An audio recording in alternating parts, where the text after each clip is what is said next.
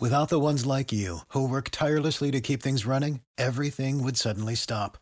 Hospitals, factories, schools, and power plants, they all depend on you. No matter the weather, emergency, or time of day, you're the ones who get it done. At Grainger, we're here for you with professional-grade industrial supplies. Count on real-time product availability and fast delivery. Call, click Grainger.com, or just stop by. Grainger, for the ones who get it done. This episode is brought to you by Ramshirts.com, the company that brought you Crush City Tees. Ram Shirts offers custom printed and embroidered apparel. They offer direct-to-garment printing for small runs and screen printing for larger runs. Follow them on Twitter and Instagram at Ramshirts. Visit Ramshirts.com for all your custom apparel needs.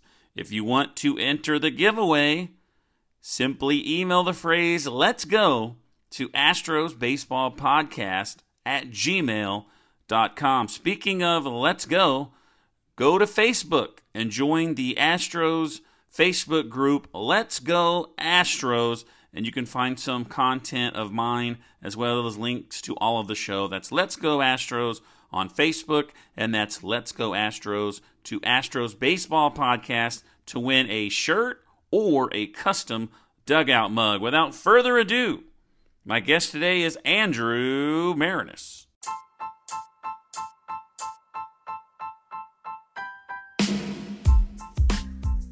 Welcome to Astros Baseball, a podcast by a fan for the fans of the Houston Astros. Hey guys, thanks for tuning into this episode of Astros Baseball. My guest today is Andrew Marinus. I had to practice saying his name like the Mariners. Andrew Marinus, New York Times best-selling author. And I brought him on today to talk about his new book, and he can correct me if I'm wrong, but it comes out March 2nd, which is in a couple of days. It's called Singled Out, The True Story of Glenn Burke, who happened to be the first player in Major League Baseball history to come out as gay to his teammates. Andrew, thanks for coming on. Thanks for having me on, Rob. I'm excited to talk to you about this book. So what made you want to tell the story of Glenn Burke? Yeah, so this is my third book, and it kind of fits with the type of story that I'm interested in. My first book was a biography of Perry Wallace, who was the first black basketball player in the SEC. He played at Vanderbilt in the late 1960s. My second book was called Games of Deception. It's a story of the first U.S. Olympic basketball team, which played at the 1936 Olympics in Nazi Germany. So both those books were about sports, but also about history and, the issues of racism or anti-Semitism, fascism, and those two books. And this one, a book about a baseball player, and baseball has always been my favorite sport, but, also an interesting social issue too, with him being the first openly gay player, and he's coming along in the 1970s at the same time as a gay rights movement in this country and a backlash to that movement. So I thought it would be an interesting way to write about American culture and baseball. And it was a real pleasure to do the research and the writing for this book. And you're right, it comes out March 2nd, which is Tuesday. So I'm really excited just with the countdown to the publication of this book. Did you know who he was before you started writing this book? Not much. I remember his 1978 Dodgers baseball card. I remembered that. I had heard some trivia about him also, being the inventor of the high five, but I honestly didn't know much of his story at all, which made it, I think, even more fun to research because everything that I was learning was brand new to me.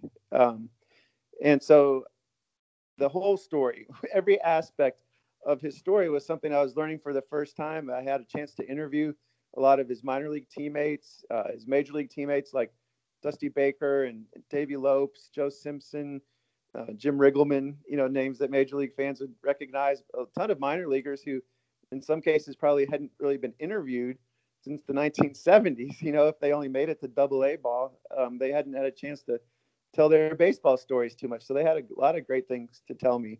And really, I think in writing nonfiction, the research phase of the book is the most important, even more important than the writing, because every single sentence in the book has to be based on something that you've discovered through the research, whether that was interviews or reading old newspaper articles, reading, other books about that period in baseball history.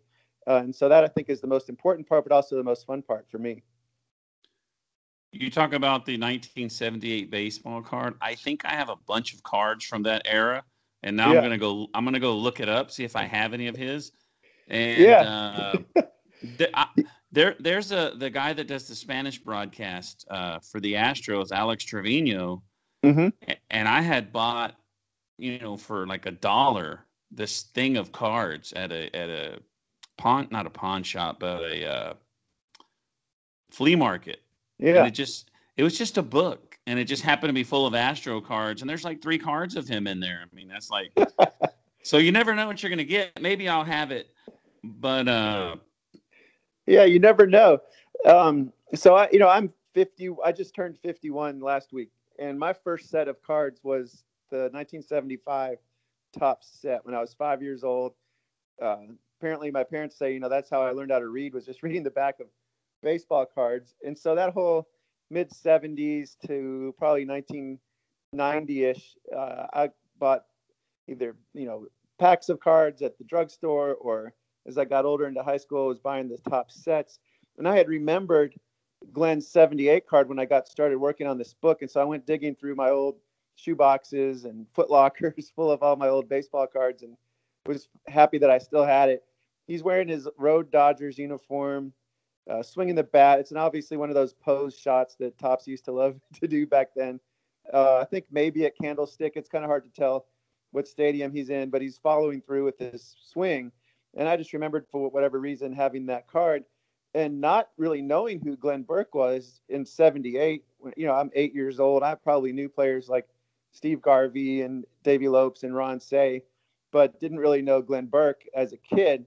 He was a fourth outfielder essentially with those veteran Dodger teams, but he had started game 1 of the 77 World Series, which was one of the things that I learned in the research of my book.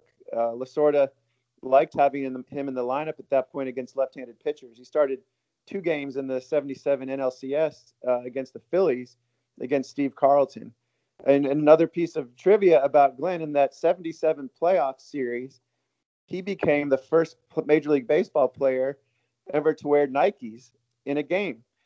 This was before Nike made baseball cleats, but Glenn had become friends with a guy who ran a shoe store in Santa Monica, and it was called the Athletic Department. It was early in Nike's existence, and they had a few shoe stores on the West Coast, and they sold some soccer cleats there. Not even cleats, but they were AstroTurf shoes for soccer. Glenn really liked them. He bought them. He dyed them blue, and he wore them on the AstroTurf at Veterans Stadium, and became the first baseball player ever to wear Nikes. I write about that a little bit in the book because, as of last year, Nike is the official uniform supplier of Major League Baseball. And the relationship between Nike and the major leagues really goes back to Glenn Burke in those 77 playoffs. So let's go to like when he decided to come out. From what I've read, researching him, it seemed like the team already knew.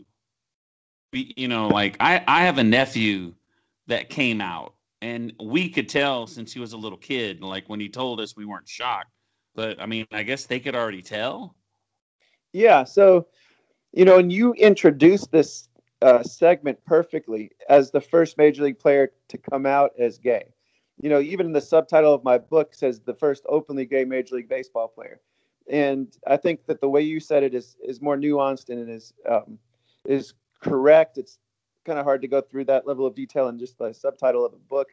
But his teammates knew, going back to his minor league days when he would have, men in his apartment, and some of the players were starting to figure it out, or that he wouldn't go out as much after games with his teammates, and they'd wonder, well, where is Glenn? Or they'd try to set him up with a woman, and he would come up with an excuse why he couldn't hang around. One time he told his teammate he had to go shopping, And the guy's like, it's 11:30 at night. Where are you going to go shopping? And so Glenn was always trying to extricate himself from these situations. And so players were gradually starting to pick up on it.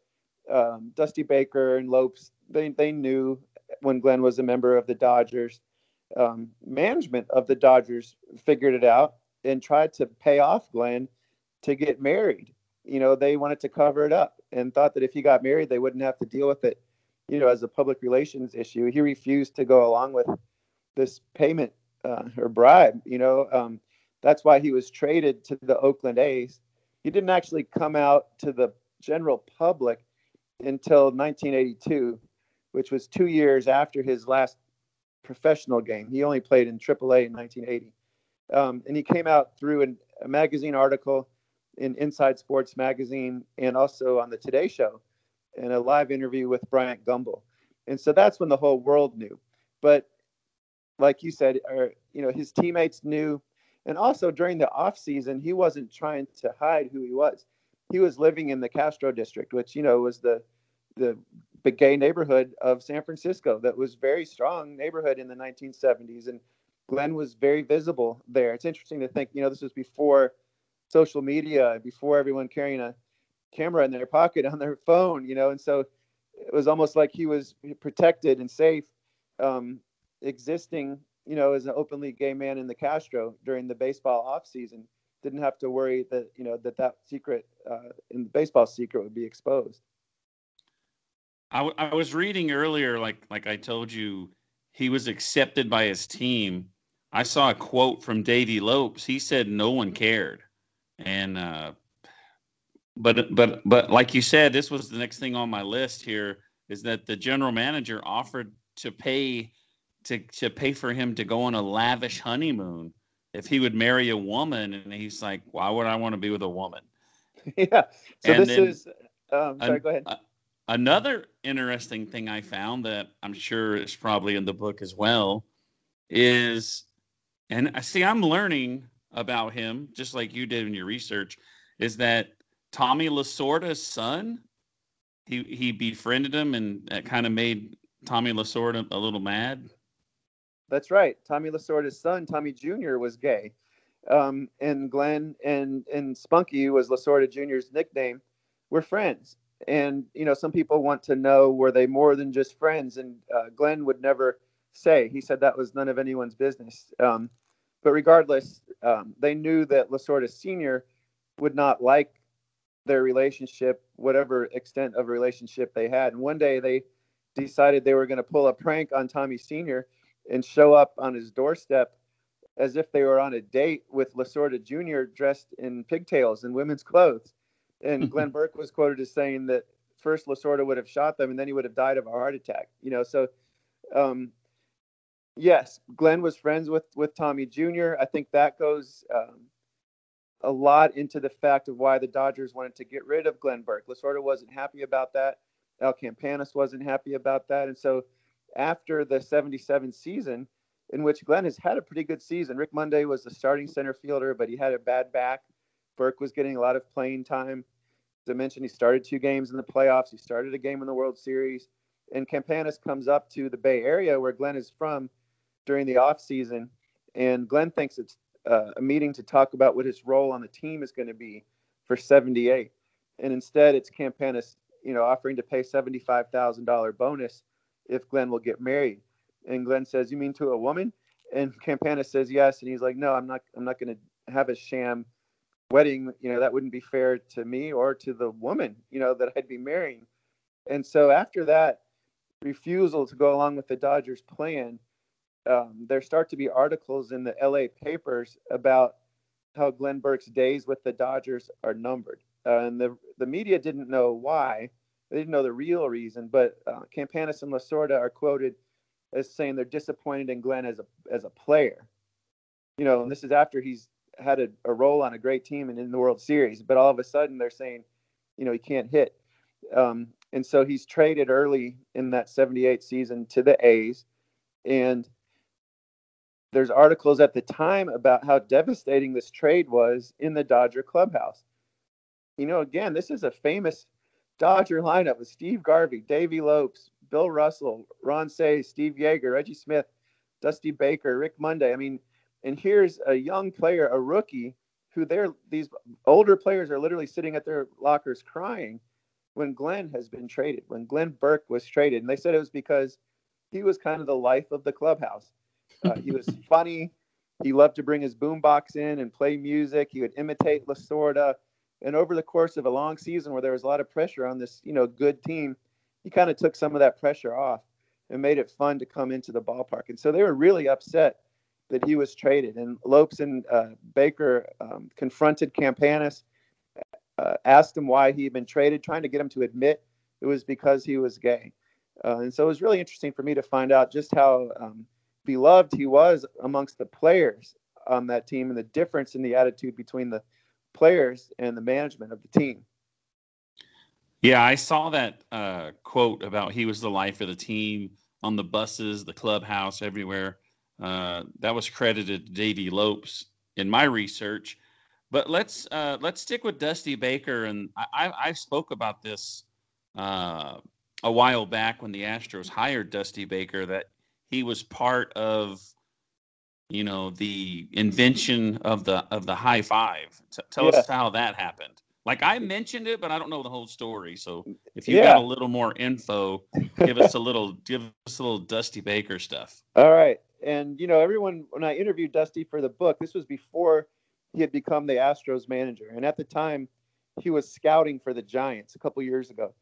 And he lives in California. I live in Nashville, Tennessee. And so he told me he was going to be in Asheville, North Carolina, scouting a game. And so I drove over and met him, spent 3 hours interviewing him. And he was just as great as everybody told me he would be. So you've got a heck of a guy as your manager. But the story goes that it was the end of the 77 season, heading into the last month of the season. The Dodgers already had 3 players who had hit 30 or more home runs. Steve Garvey, Reggie Smith, and Ron Cey. Dusty was stuck on 29 for most of September.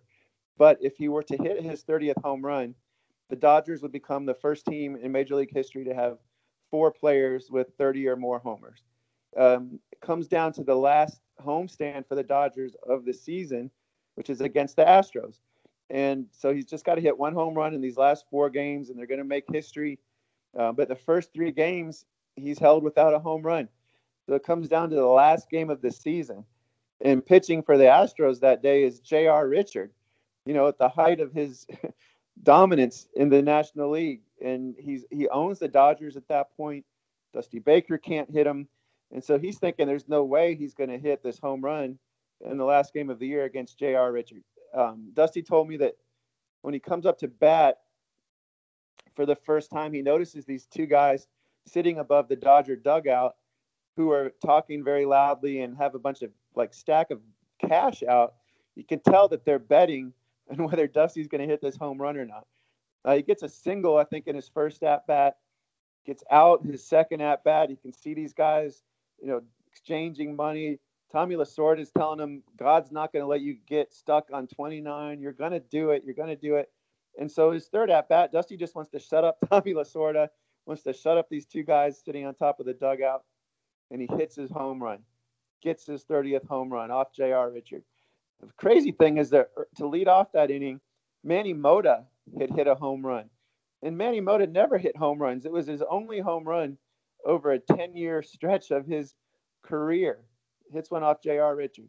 Then Dusty Baker hits his home run, and Glenn Burke was on deck, and he said that the crowd was going crazy over this home run. They knew that they had set this record. And so as Dusty crossed home plate, Glenn, in his excitement, raised up his arm, and Dusty slapped it. And so that's considered the first high five. Some people say, well, did Dusty really invent it, or did Glenn invent it? Dusty Baker told me that in his mind, that anything that's really kind of cool and cutting edge in life typically comes from the Bay Area, which is where Glenn was from. So he gives Glenn credit for inventing it. The other crazy thing is that Glenn Burke then hits a home run, back-to-back homers. And when he comes back to the Dodger dugout, Dusty raises his hand and Glenn slaps it. So that's the second high five in history. Dodgers hit 3 home runs that inning, including Manny Mota's only home run over a 10-year period. Dusty Baker's history-making home run, Glenn Burke's only home run as a Dodger. So 3 significant home runs. And what I love is classic baseball fashion. J.R. Richard doesn't give up another run the rest of the game, and he wins the game, even though those 3 important home runs were hit off of him in 1 inning. And it's the only inning all year that he gave up 3 home runs. Earlier, you spoke about, how we had our baseball cards when we're little kids. And because I'm 50, so I'm just a little younger than you. And on the back, it would, give you, little tidbits about the players. And you just brought up a memory of mine of Manny Mota. Like, I've never heard of Manny Mota as a player, right. But, I've heard of all the other Dodgers, because the Dodgers were good when I was young, and my dad liked them. They were popular. But the thing I know about Manny Mota, and I could be wrong, he was wasn't he the guy that he was like a pinch hitter, right? Yeah, that's basically all he was back then. One of the classic pinch hitters of the 70s. Yeah, I don't know if he has some kind of record, but I know that's what he was. That's all he did. He was just a pinch hitter. But so we got the high five, and then traded to Oakland.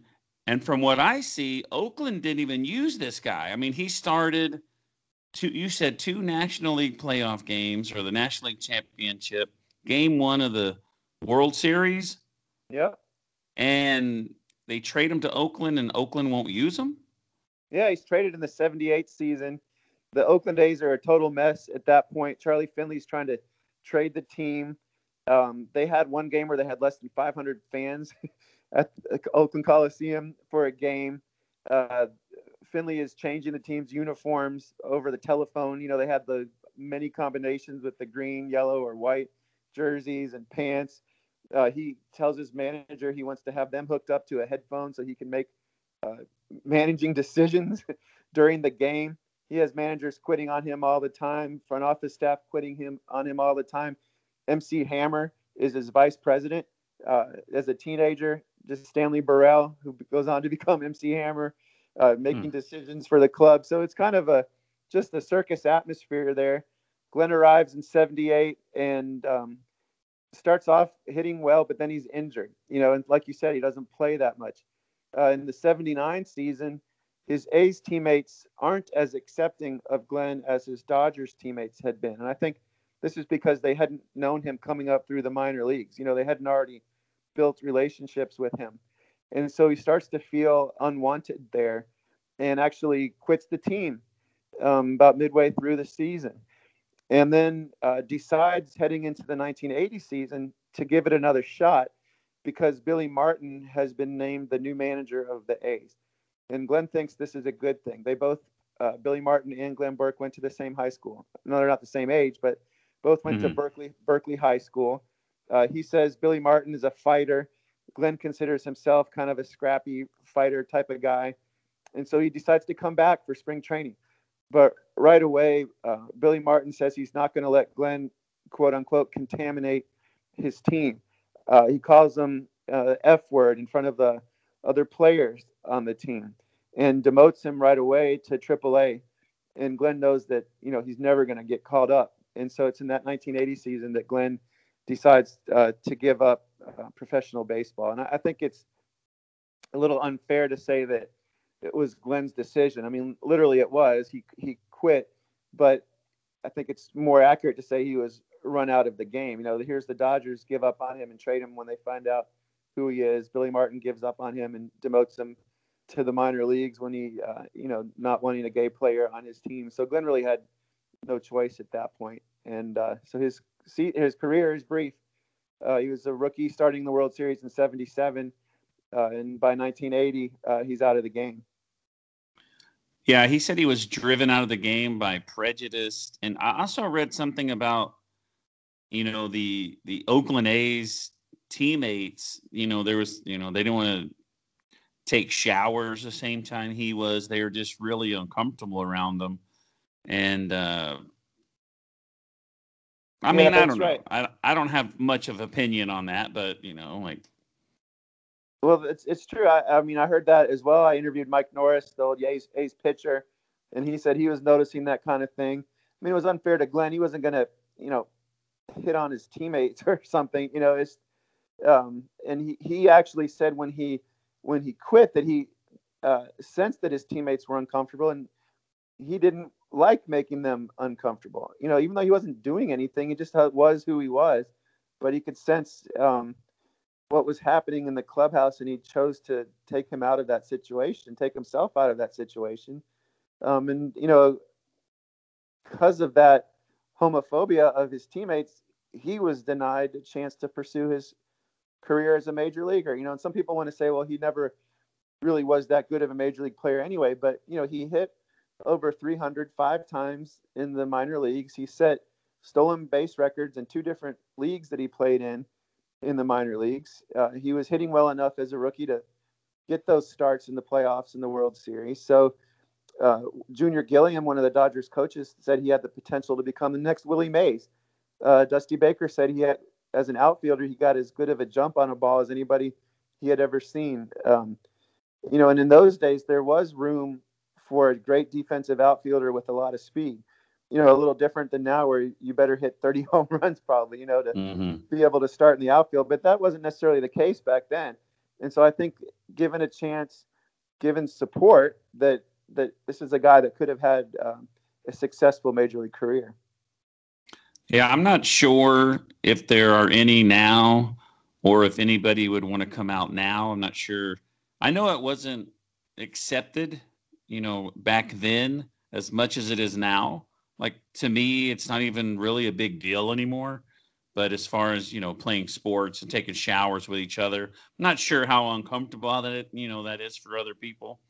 But another thing that kind of struck me as inappropriate, you know, for the days, just because, you know, the world today has changed. You know, everybody's. I'm even noticing that I'm getting softer as far as, like, you know, you watch older TV shows and you're, man, I can't believe they said that. You know, Right. you're kind of getting programmed to be a little more uh, can't really, you know, respectful towards other people, if you want to say that. But it said he went on to, after baseball, he was a track and field star, I guess. He was fast, and he went on to be in the gay games.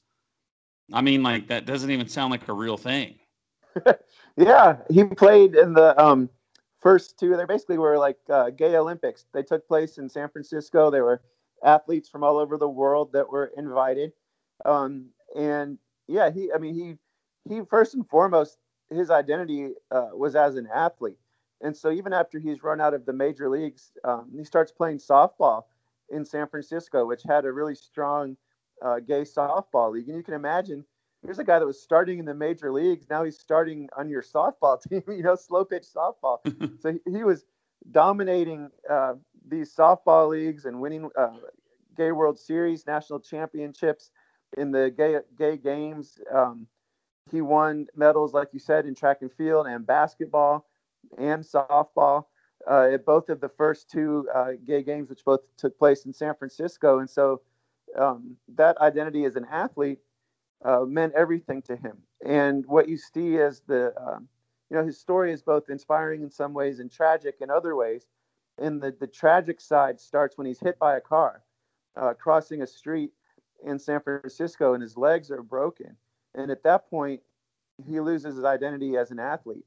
And his sister said it was even more crushing blow to him than, you know, being run out of Major League Baseball, was having his legs broken, where he couldn't even participate in these, you know, community softball games and basketball games.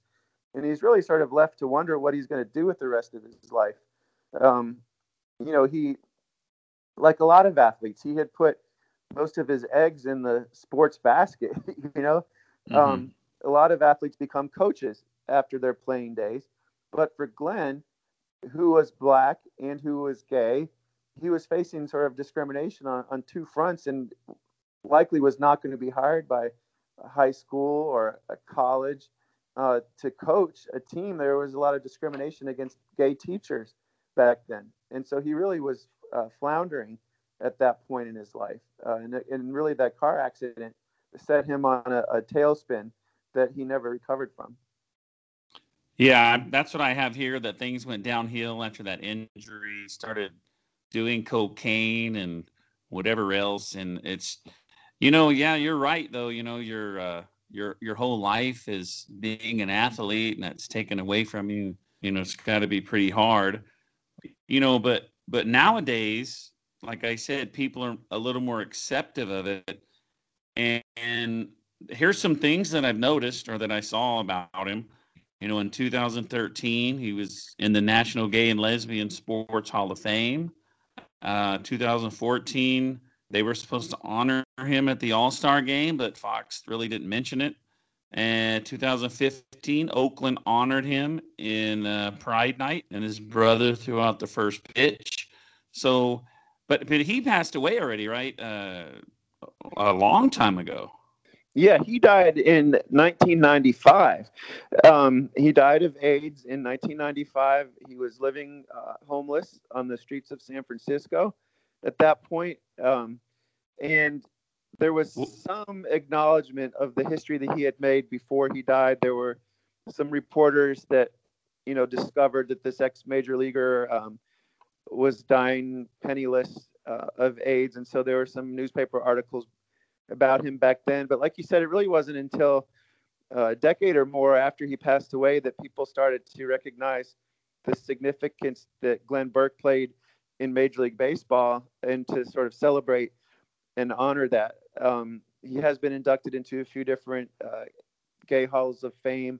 There's a plaque honoring him on the streets of San Francisco in the Castro district where he lived. MLB did honor him at that All-Star game in a press conference that I think the day before the game with his sister. And I think you're right. I don't think they really mentioned it during the telecast itself. The Dodgers and the A's have both acknowledged him within the last couple of years. And so I think he's starting to be talked about more recently. And I hope that the book really will share his full story with the whole new generation of fans. And like you said, the country's attitudes about LGBT issues and people have changed a lot for the better since the times that Glenn was really struggling as an athlete. And so I think the appetite is there to learn this story by people all over the country, whether they're gay or not, are interested in this story of Glenn Burke. Well, it sounds like a great story. We've got first openly gay Major League Baseball player, the first guy to wear Nikes, the inventor of the high five. What else do you need to make a book excellent? So hopefully this will be your third book in the New York Times bestseller. Your other two made it there, right? Yeah, my first one did. Strong Inside, about Perry Wallace, made it there. The second, Games of Deception, got a nice honor, the Sidney Taylor book honor. So I'm hopeful for this book. You never know. The other thing that Glenn did that was new and different was in 1974, the NCAA changed its rules that allowed athletes, if they were professional in one sport, to play collegiately in another. And Glenn was the first person to take advantage of this. So while he was a Dodger minor leaguer, he played college basketball at Nevada Reno in the 1974-75 season. He didn't play the whole season. He quit that team and went back to the Dodgers.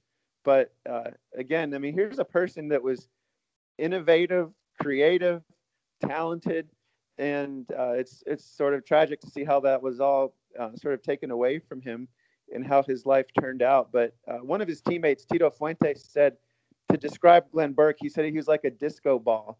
And disco was so popular in the 70s, but just sort of bright and colorful and lighting up the room. And that's how he described his personality. And I hope that shines through in the storytelling in the book.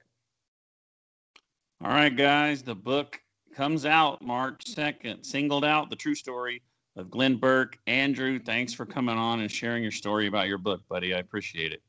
Thanks so much for having me on. Hi to everybody in Texas. I lived there for 4 years in the 1980s when I lived in Austin. I'm an Austin High graduate. Went to the 86 All-Star game at the Astrodome, which was one of the fun experiences of my life. And so it's good to talk to you and to the Astros fans. Yeah, it was nice talking to you too. All right, guys, We'll see you next time on Astros Baseball. Thanks for listening to this episode of Astros Baseball. Be sure to subscribe to be alerted when there's a new episode. You know how to book flights and hotels. All you're missing is a tool to plan the travel experiences you'll have once you arrive. That's why you need Viator. Book guided tours, excursions, and more in one place. There are over 300,000 travel experiences to choose from, so you can find something for everyone. And Viator offers free cancellation and 24/7 customer support for worry-free travel. Download the Viator app now and use code Viator10 for 10% off your first booking in the app. Find travel experiences for you. Do more with Viator. Save big on brunch for mom, all in the Kroger app. Get 16-ounce packs of flavorful Angus 90% lean ground sirloin for $4.99 each with a digital coupon. Then buy 2, get 2 free on 12 packs of delicious Coca-Cola, Pepsi, or 7-Up, all with your card. Shop these deals at your local Kroger today, or tap the screen now to download the Kroger app to save big today. Kroger, fresh for everyone. Prices and product availability subject to change. Restrictions apply. See site for details.